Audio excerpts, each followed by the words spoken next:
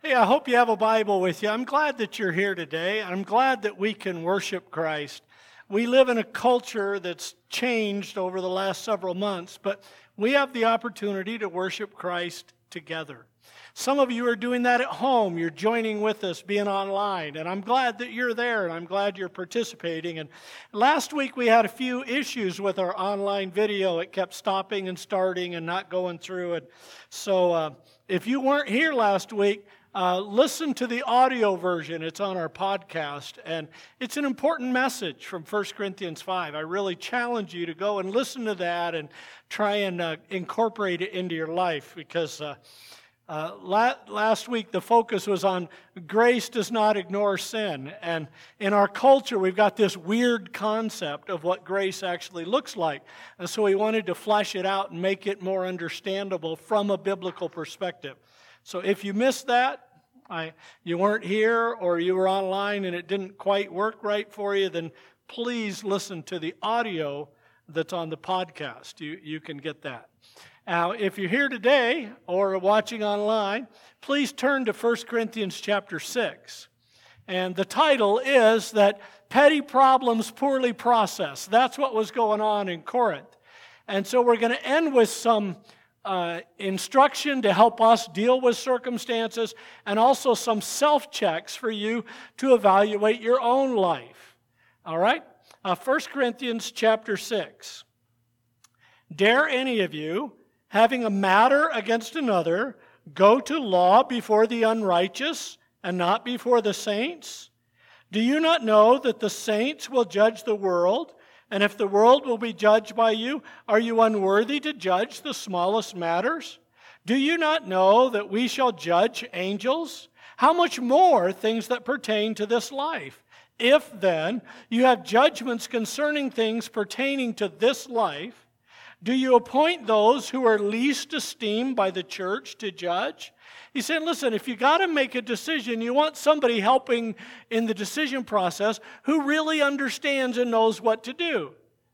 You know, here at church, when we have our annual meeting and we have special business meetings and we want to accomplish things for the church or support missionaries or anything that we want to do that requires the action of the members of the church, then we do not ask a 2-year-old to make the decision.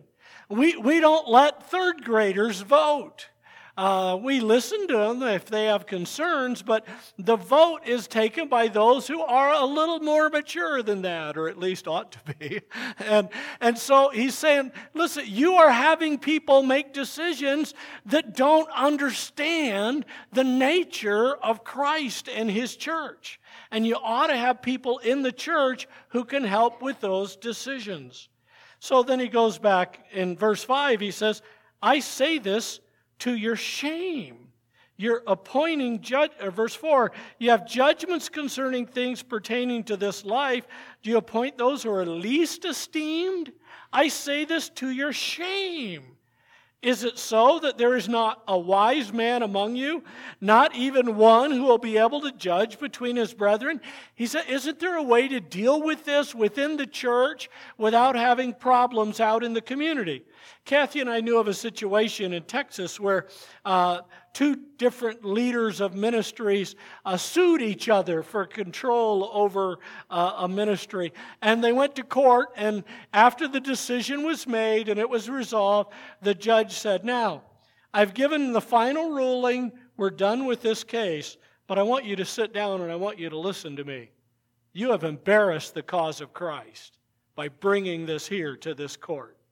I'm a believer, and I understand what God's Word teaches, and you should have never come here. If you couldn't resolve it, you should have let it go. This should not have happened.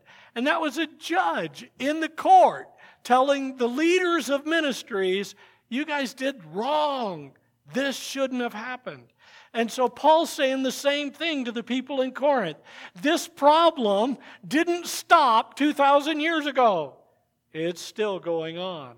Look at verse 6. But brother goes to law against brother, and that before unbelievers. Now therefore it is already an utter failure for you to go to law against one another.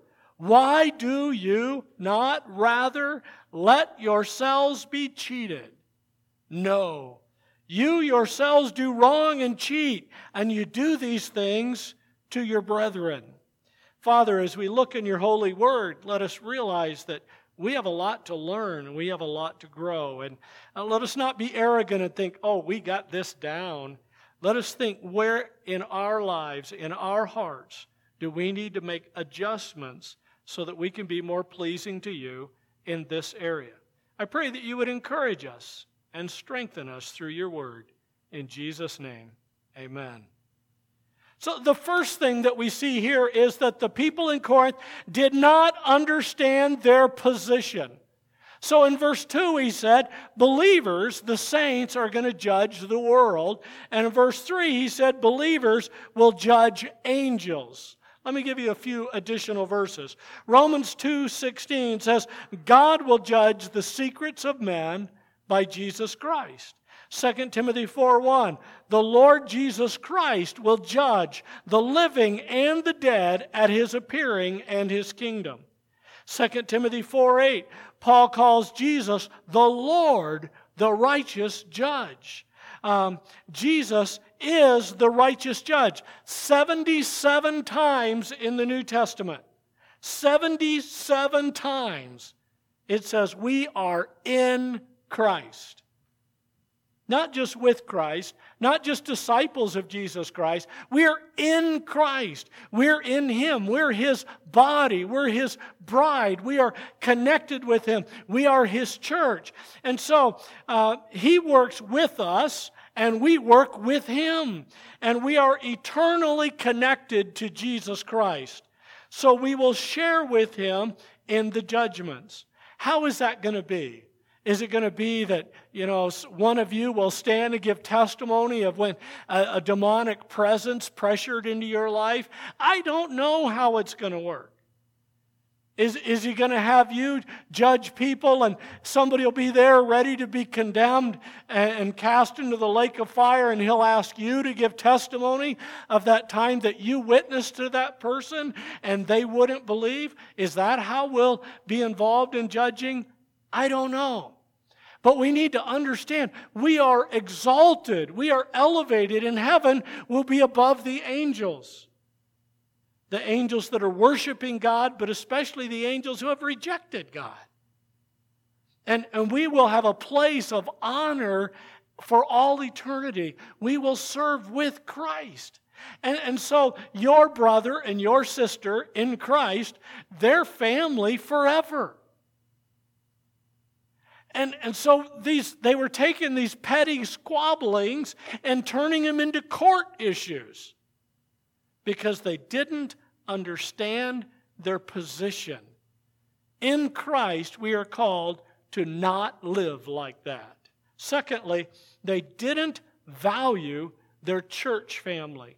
They didn't value their church family. This is the Ricosis on their way to church this morning.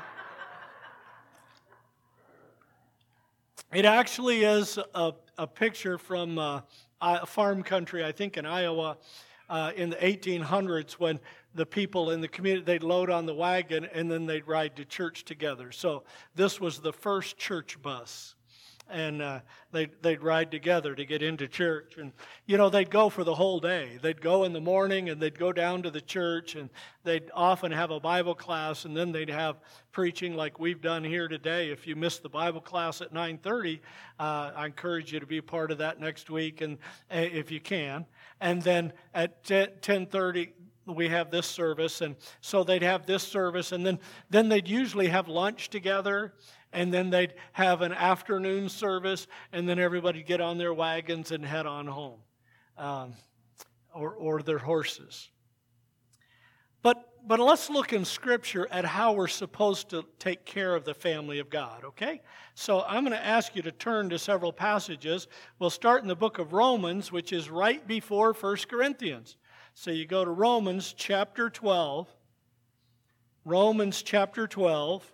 And we'll see some of the instruction that God has for His family. Romans chapter 12, look in verse 10. Be kindly affectionate to one another with brotherly love. Kindly affectionate to one another with brotherly love. In honor, giving preference to one another. Not lagging in diligence, fervent in spirit, serving the Lord.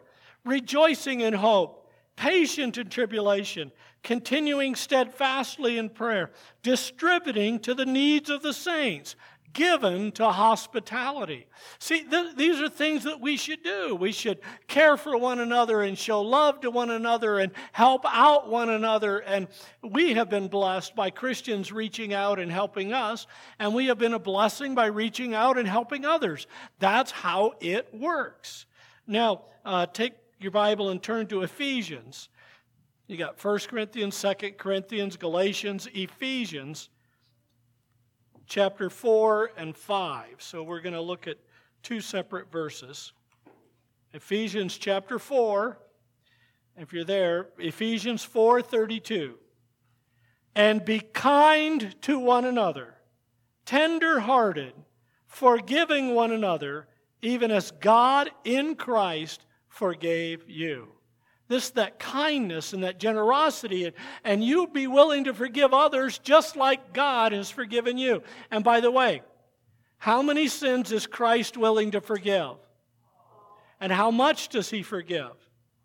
Completely. He doesn't just forgive 98%. He doesn't say, well, I'll forgive you, but I'm never going to forget. He removes it. So that's the kind of way. Be kind to one another, tenderhearted, forgiving one another, even as God in Christ forgave you. And by the way, God forgave you because Christ paid the penalty for your sins. So when God looks down from heaven and He sees you, if you've received Christ as your Savior, He says, you are forgiven in Christ. And that's what we do to others. We forgive in Christ. We say that sin, that offense, that's under the blood. And we forgive. Look in chapter 5, verse 2. And walk in love as Christ also has loved us and given Himself for us, an offering and a sacrifice to God for a sweet-smelling aroma. You walk in love. And if you walk in love and you show love and kindness and graciousness to people, it makes you look good and even smell good. All right, Philippians chapter 2. Ephesians, the next book is Philippians chapter 2.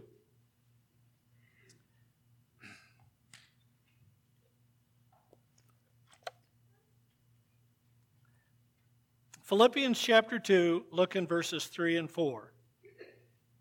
Let nothing be done through selfish ambition or conceit or vainglory, but in lowliness of mind, let each esteem others better than himself. Let each of you look out not only for his own interests, but also for the interests of others. Now, this is true when you're driving your car. You don't just look to see where you can get through more safely. On our way to church this morning, we were driving in the left-hand lane on Cottonwood because we were coming down and we'd be turning in here to the church.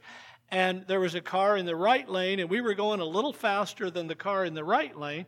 And as I was going along, this car came flying up behind me, just flying. You know, it's a 40-mile-an-hour zone. We were going about 40, and he looked like he was going about 50% or more faster than that. And to get between me and that other car, he had to zoom right up behind me and then whip over. And I really thought he was going to clip the back end of our van. He didn't, and I praise the Lord for that. But was he looking out for others? No. He was only in it for himself. He put me at risk, our van full of people. He put the other car, and however many people were that, he put them at risk. Why? So he could get just a little bit further down the road. And that's what people do. In fact, it'll be different this year, but during Good Friday sales in previous years, Black Friday sales. I always do that. So, Black Friday sales, thanks for the correction. During the Black Friday sales right after Thanksgiving, which now they started earlier in the week, but when it was just, you got to be there at 5 a.m., people got trampled to death. because they slipped and fell, and the herds just trampled over them so they could get to their thing. Kathy heard of a fight in Walmart here during the toilet paper shortage, that people got in a fight over who got the toilet paper. A fist fight in Walmart. Why couldn't they have said, look, I'll take half, you have half, here you go. Help one another, look out for one another. That's what we're supposed to be doing. Let each of you look not only for his own interests, but also for the interests of others. Believers do not have any right to just advance their own agenda. We have the obligation to advance the agenda of Jesus Christ. So, that's Philippians. Now look in Colossians, the very next book. Colossians chapter 3. Colossians chapter 3, look in verse number 12. Therefore, as the elect of God, holy and beloved, put on tender mercies. Now, do you see a stern face in that description? No. Tender mercies. Kindness, humility, meekness, long-suffering, enduring other people. Verse 13, bearing with one another and forgiving one another. If anyone has a complaint against another, even as Christ forgave you, so you also must do. You must do this. You must forgive. You must make this commitment that you're going to forgive other people. Why? Because Christ forgave, because that's what he did, and that's what he wants you to do. So, I had a guy once tell me, he said, I don't get mad, I get even. Would it surprise you to know he ended up divorced and alone? Not at all. Because his attitude professed to be a believer. That's not how God wants his kids to act. How many of you parents have ever had one of your kids act in a way that was not what you wanted? Anybody ever experienced that? Kathy and I never experienced that, but not true. We did. Not as often as my parents did, but we experienced it. Christ wants us to be different. He wants believers to show by your love, they'll know that you are my disciples, Jesus said. He wants us to be willing to forgive and not hold a grudge. One last verse before we jump back to 1 Corinthians. The next book, 1 Thessalonians. 1 Thessalonians chapter 3. Okay, 1 Thessalonians chapter 3 and verse number 12. And may the Lord make you increase and abound in love to one another and to all, just as we do to you. Jump back to 1 Corinthians chapter 6. What's going on in Corinth? They got little problems, petty little issues, and they go to court and they sue one another. Instead of just being supportive and forgiving, and he says in verse number 7, now, therefore, it's already an utter failure for you that you go to law against one another. Why do you not rather accept wrong? Just take the loss, endure it. In Corinth, they allowed petty squabbles to disrupt the church. It was impacting the work of Christ in that city. Have you ever seen lawyer commercials on TV? They're almost as fun as the political commercials, aren't they? Well, but lawyer, they'll get on TV and they'll say, you have rights. Somebody has to pay. We'll get you the settlement you deserve. In America, we used to have this thing called insurance, so that if you got hurt, your insurance took care of you, that you paid for that. Now, nobody wants to have to pay for their own insurance. They want to sue somebody else and get the payment for it. Somebody else needs to pay the settlement you deserve. And let me tell you this, nobody wants the settlement they deserve from God, do they? If we got the settlement we deserve from God, it's hell and the lake of fire forever, for all have sinned and come short of the glory of God. We don't want that. We want grace. Then we need to show it to other people. We need to care. The church in Corinth was operating like the law commercials today. They had a habit, in verse 8, of cheating on one another. You do yourselves wrong and cheat, and you do those things to your brethren. They're cheating and making a habit of it and then suing each other. They did not value their church family. We have a connection in Christ that we should appreciate. So, how do you handle your problems? What do you do? How are you going to handle your problems? Because you're going to have issues, right? Well, in verse 7, if it's something small, you let it go. You let it go. Why don't you just rather accept wrong? Let's just say that Ben Qualls invites Tim Pennick out to lunch. Ben says, hey, Tim, I'd like to go out to lunch, just visit, talk, I'll buy lunch. And Tim says, okay, I can be there, I can adjust my schedule. And so they go out to lunch. They're sitting in the restaurant, they're having a good time, they're talking, and it's almost time for the waiter, waitress, the server to bring the bill to them. And Ben gets a call on his phone. He takes the call and he tells Tim, I'm sorry, I got to go. And he runs and takes off and heads back to work. And so Tim's now sitting there with the bill and he has to pay for it. Okay? What should Tim do? Well, if Tim was in Corinth, he would go to court and he'd file a small claims court claim against Ben for that lunch and the suffering and trauma he endured because of it. As a believer in Jesus Christ, what should Tim do? Let it go. Let it go. Right? That's what Tim should do. Just pay the bill. And then, he goes to church Sunday. And what does he want? He wants Ben to walk up and say, man, I'm sorry, here's a 50. That'll cover it, right? No, he just lets it go. Now, what if they go to lunch again? And Ben does it again. All right, now Tim has an issue that he could talk with Ben about. If that's not resolved, talk to leaders in the church about. See, if Ben made a habit of it, then you'd need to address it. But otherwise, you don't. Paul was not dealing with, okay, you're ahead, sorry. Paul was not dealing with legal issues. Okay, I wasn't there yet. Go back to how do you handle your problems. So I didn't give him good enough notes.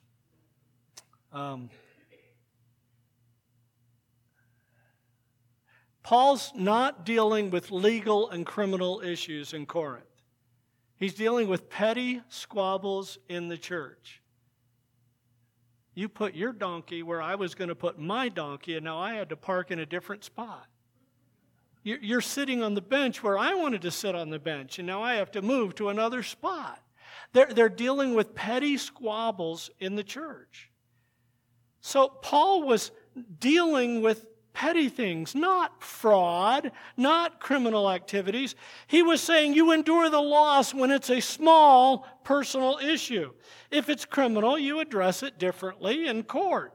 A large church in Houston found out that over a 7-year period, one of their pastoral staff embezzled more than $830,000.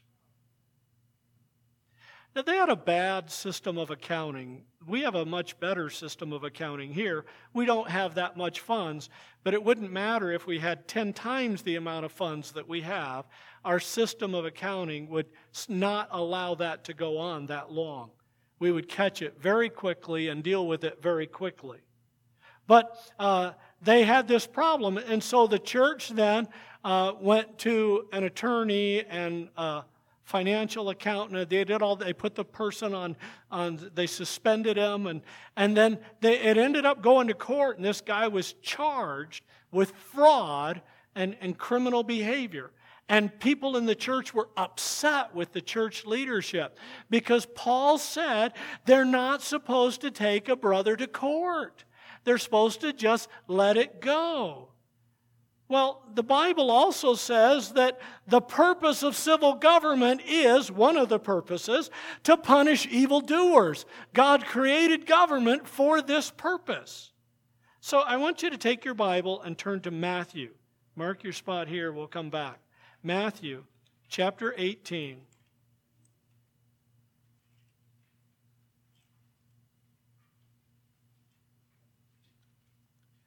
Matthew chapter 18.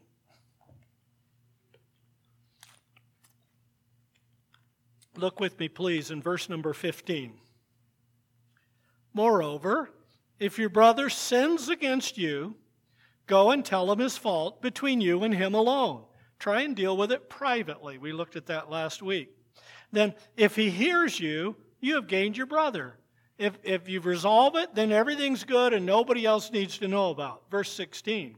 But if he'll not hear, and it's a bigger issue that needs to be addressed, then take with you one or two more, that by the mouth of 2 or 3 witnesses every word may be established. So then you take other people with you and you go and you deal with it. And like in our church, we would encourage you maybe get a deacon to go with you, or one of our trustees, a leader in the church, and go with them, and then try and resolve the issue with that person. And then if they won't hear that, then you tell it to the church, verse 17. Tell it to the church. But if he refuses even to hear the church, let him be to you like a heathen and a tax collector. All right, now pause there just a moment. How did Jesus treat heathens and tax collectors? He was kind to them. He was friendly to them. He was willing to forgive their sins, right? He didn't ostracize them and ban them. He showed some kindness, but he also treated them differently than believers. And so when we come to handling our problems, if a person is chronic in their sin or rebellious and refusing to admit their sin and be corrected, then you treat them as a non-believer. So, if you have a legal issue with them, like this church in Houston did, and this person was not repentant, was not seeking forgiveness, was not acknowledging his sin, then they had a biblical obligation to treat him as a non-believer, even if it were a small thing. But since it was a big thing and a criminal thing, I think they did the right thing. I personally think, my understanding of Scripture, when a person is behaving as an unbeliever, then we treat them as an unbeliever. Some of you have had or do have teenagers at home.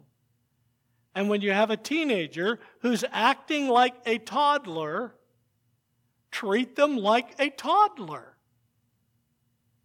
Give them a timeout. Sit them in a little rocking chair in the corner. Now, you deal with them according to the way they're behaving. And if they're behaving gross, and I've heard teenagers fuss, well, my parents don't show respect to me. Well, you have to earn respect. You have to earn trust. And if you're behaving like a pouty little child, your parents should treat you like a pouty little child. I don't know if you are. I know Kathy's not, so it's safe for me to say this. But see the screen. It says, how do you handle your problems? You live on planet Earth. You're gonna have issues. Issues with other people. In fact, somebody said a long time ago, said, I only have confidence in 2 people, my wife and I, and sometimes I worry about her. You're going to have issues. Even with yourself, you're going to struggle sometimes. So how do we handle them? Here's some instruction. Number 1, I already mentioned this before. The slide was already up. But if it's a small thing and a single occurrence, you should let it go. You should let it go. Show love, show grace, be kind, the verses that we just read. Some call this a one-off, one incident and it's done. If it's a one-off, you don't treat it like it's that big a deal. You treat it like a small thing that it is. So here's a self-check. If you find yourself arguing about lots of things and needing everyone to realize that you are right, you need to let it go. You need to learn to let little things go. If you feel like you have to defend yourself all the time, then you're not behaving spiritually. Just let it go. Just think, Jesus was absolutely 100% perfect. In every thought and every action, perfect. Did he get a lot of criticism? Oh, yeah. Did he get false blame? Oh, yeah. Did he defend himself every time? Oh, no. He let it go. And some of the very people accusing him ended up being his followers. So, if you're always arguing about things, trying to make yourself look good, let it go. Grow up a little bit. As a friend of my brother's used to always say, grow up! Oh man, that's on video. All right, number 2. Number 2, if it's a big thing, or if it's a small thing that is repeated, then you follow the steps of Christ outlined in Matthew 18. You go one-on-one. The illustration of Tim and Ben. Tim would go one-on-one with Ben and say, Ben, I love you, you're my brother, this seems a little odd. And Ben would say, I got you twice. No, they would deal with it, they would resolve it, and move on. That's the ideal thing. And if that doesn't happen, then you take another step. But he's not dealing with criminal or illegal behavior at this point. Jesus is dealing with an offense between people, and Paul is dealing with small issues they had in Corinth. Number 3, if it involves criminal behavior, then you give the evidence to the police. If it involves criminal behavior, you give the evidence to the police. That's why they exist. That's their job. That's the job God has assigned to the government. And so, a self-check. If you're doing something wrong, you need to repent and confess and seek to make it right. Maybe you stole stuff from work, money, or maybe even you can steal. Purloining in the Bible is stealing because you're getting paid and you're not working hard. So you're stealing money from your boss by not working. So if there's criminal behavior in your life, just stop. Repent. Get help. Move on. Right? Number 4, if people are being hurt, you should take action to protect them.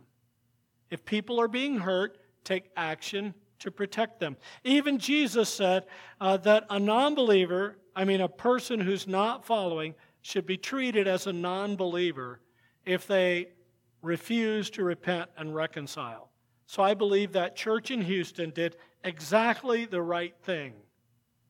And one of the reasons why they needed to prosecute that and not just let it go and take the loss is because other churches needed to see those criminal charges in that person's background. Otherwise, on the background screen, another church could take in a predator.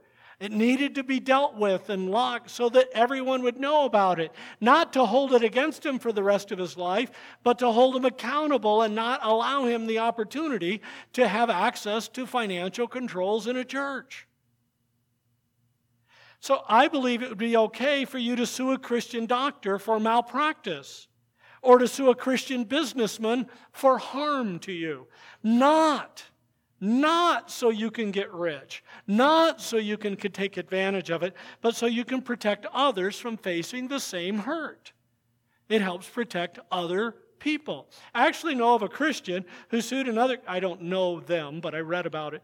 A Christian sued another Christian because of the business wrongs that person had done that had hurt other people, and they won in court, and that person had to make a judgment and pay other people, but the person who filed the lawsuit gave 100% of what he got back, he gave it to charity. He said, I didn't want money, I wanted to stop that behavior. And so if it's criminal, it needs dealt with as a criminal. So if you think someone is causing emotional abuse to you or to somebody else, go to the church leadership. If it's physical abuse, contact the police. It's up to the court to prosecute. They may or they may not. But it's your responsibility to make sure the court has the records they need to be able to make a fair judgment. They need to deal with an abuser appropriately. If you right now are being abused by somebody who calls themselves a Christian, you do not have to endure that. Talk to somebody in the church. Talk to one of the leaders, not just anybody. Talk to one of the leaders in the church. We can get help for you. So, self-help, self-check rather. If people say you are hurting them, emotionally or physically, if people say you are hurting them, you should listen with respect and examine your heart and your actions. You don't have to appease a troublemaker, but you do need to acknowledge your own humanity and human frailty. I used to flick my kids sometimes, especially the boys. If they'd mess up, do something, I'd flick them on the arm. And sometimes they'd go, ow! Of course, what did I say? That didn't hurt, right? Why would I say that? Because I'm a guy. So I said, that didn't hurt. And I honestly felt like it didn't because I could barely feel it. And then one day, I was sitting there at my desk, and my desk was in our study and bedroom were the same. And so I had a desk over here and then our bed, and there was a space between the desk and bed, and then a space between the bed and the wall, and then a window in the corner. And I'm sitting all the way across the room at the desk, and a little bug landed here on my shoulder, and I just gave it a little flick. Just a little flick, like the friendly little ones I'd give my kids, And I gave the flick, and instantly the bug splatted against the blinds on the other side of the room. Bop! And maybe I do flick harder. And then I found out I can't feel pain in my fingers, in most of my skin. I can't feel pain because of my diabetes. It's called neuropathy. And so I don't have any feeling. And so I thought I was giving them a little flick like that. Can you hear that? And I was giving them a little flick, a little more like, and I didn't even know it. So what I should have done at the beginning was listen when they said it hurt. What I at least did after I killed the bug was realize I was flicking too hard, and I stopped flicking because I couldn't control how hard it was or not. Shouldn't have been doing it in the first place, right? I know what you're saying. Wow, he was really dumb. You know what? He was. It's okay. God lets us grow up. But you need to listen to other people. I had kids and a wife who knew the Lord, loved the Lord, and cared about me, who all said I was doing it wrong, but I didn't listen. I think that's enough self-exposure today. Now I want to talk about Kathy. Okay. All right. Thing is, I don't know anything to talk about her. It's a real bummer. Let me talk about Megan. All right. Last thing, number 5. Paul was not teaching the church to protect criminals. About 5 years after he wrote this letter, Paul himself appealed to Caesar, taking his case to the Supreme Court of the Roman Empire. Paul was not teaching the church to protect criminals. He was teaching them not to seek advantage over others. That's exactly what was going on in Corinth.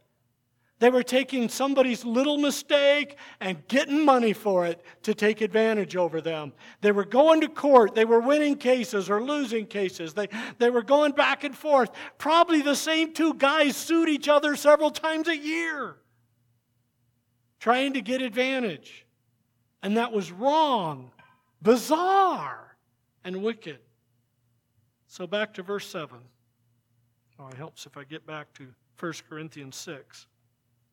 Now, therefore, it is already an utter failure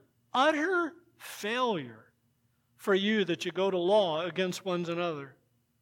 Why do you not rather accept wrong?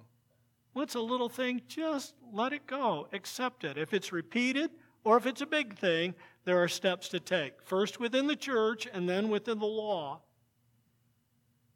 But just let it go. And then he says, why do you not rather let yourselves be cheated? No, you yourselves do wrong and cheat. And you do these things to your brethren. Don't do that. Don't let you cause problems for the work of Christ on planet Earth. Show grace. Show love. Protect the innocent. Listen if people critique you in any way. Learn and grow. God has great things in store for us. He loves us, He cares for us, and He wants us to love and care for others. So what's the future hold? I know the end of the story, right? But I don't know what happens between now and then. But this I know. The church as a whole, the believers in America and around the world, have made Christianity look bad, just like they were doing in Corinth. And we can make it look good right here in our town, because the way we live and respond to the Holy Spirit of God and the Word of God.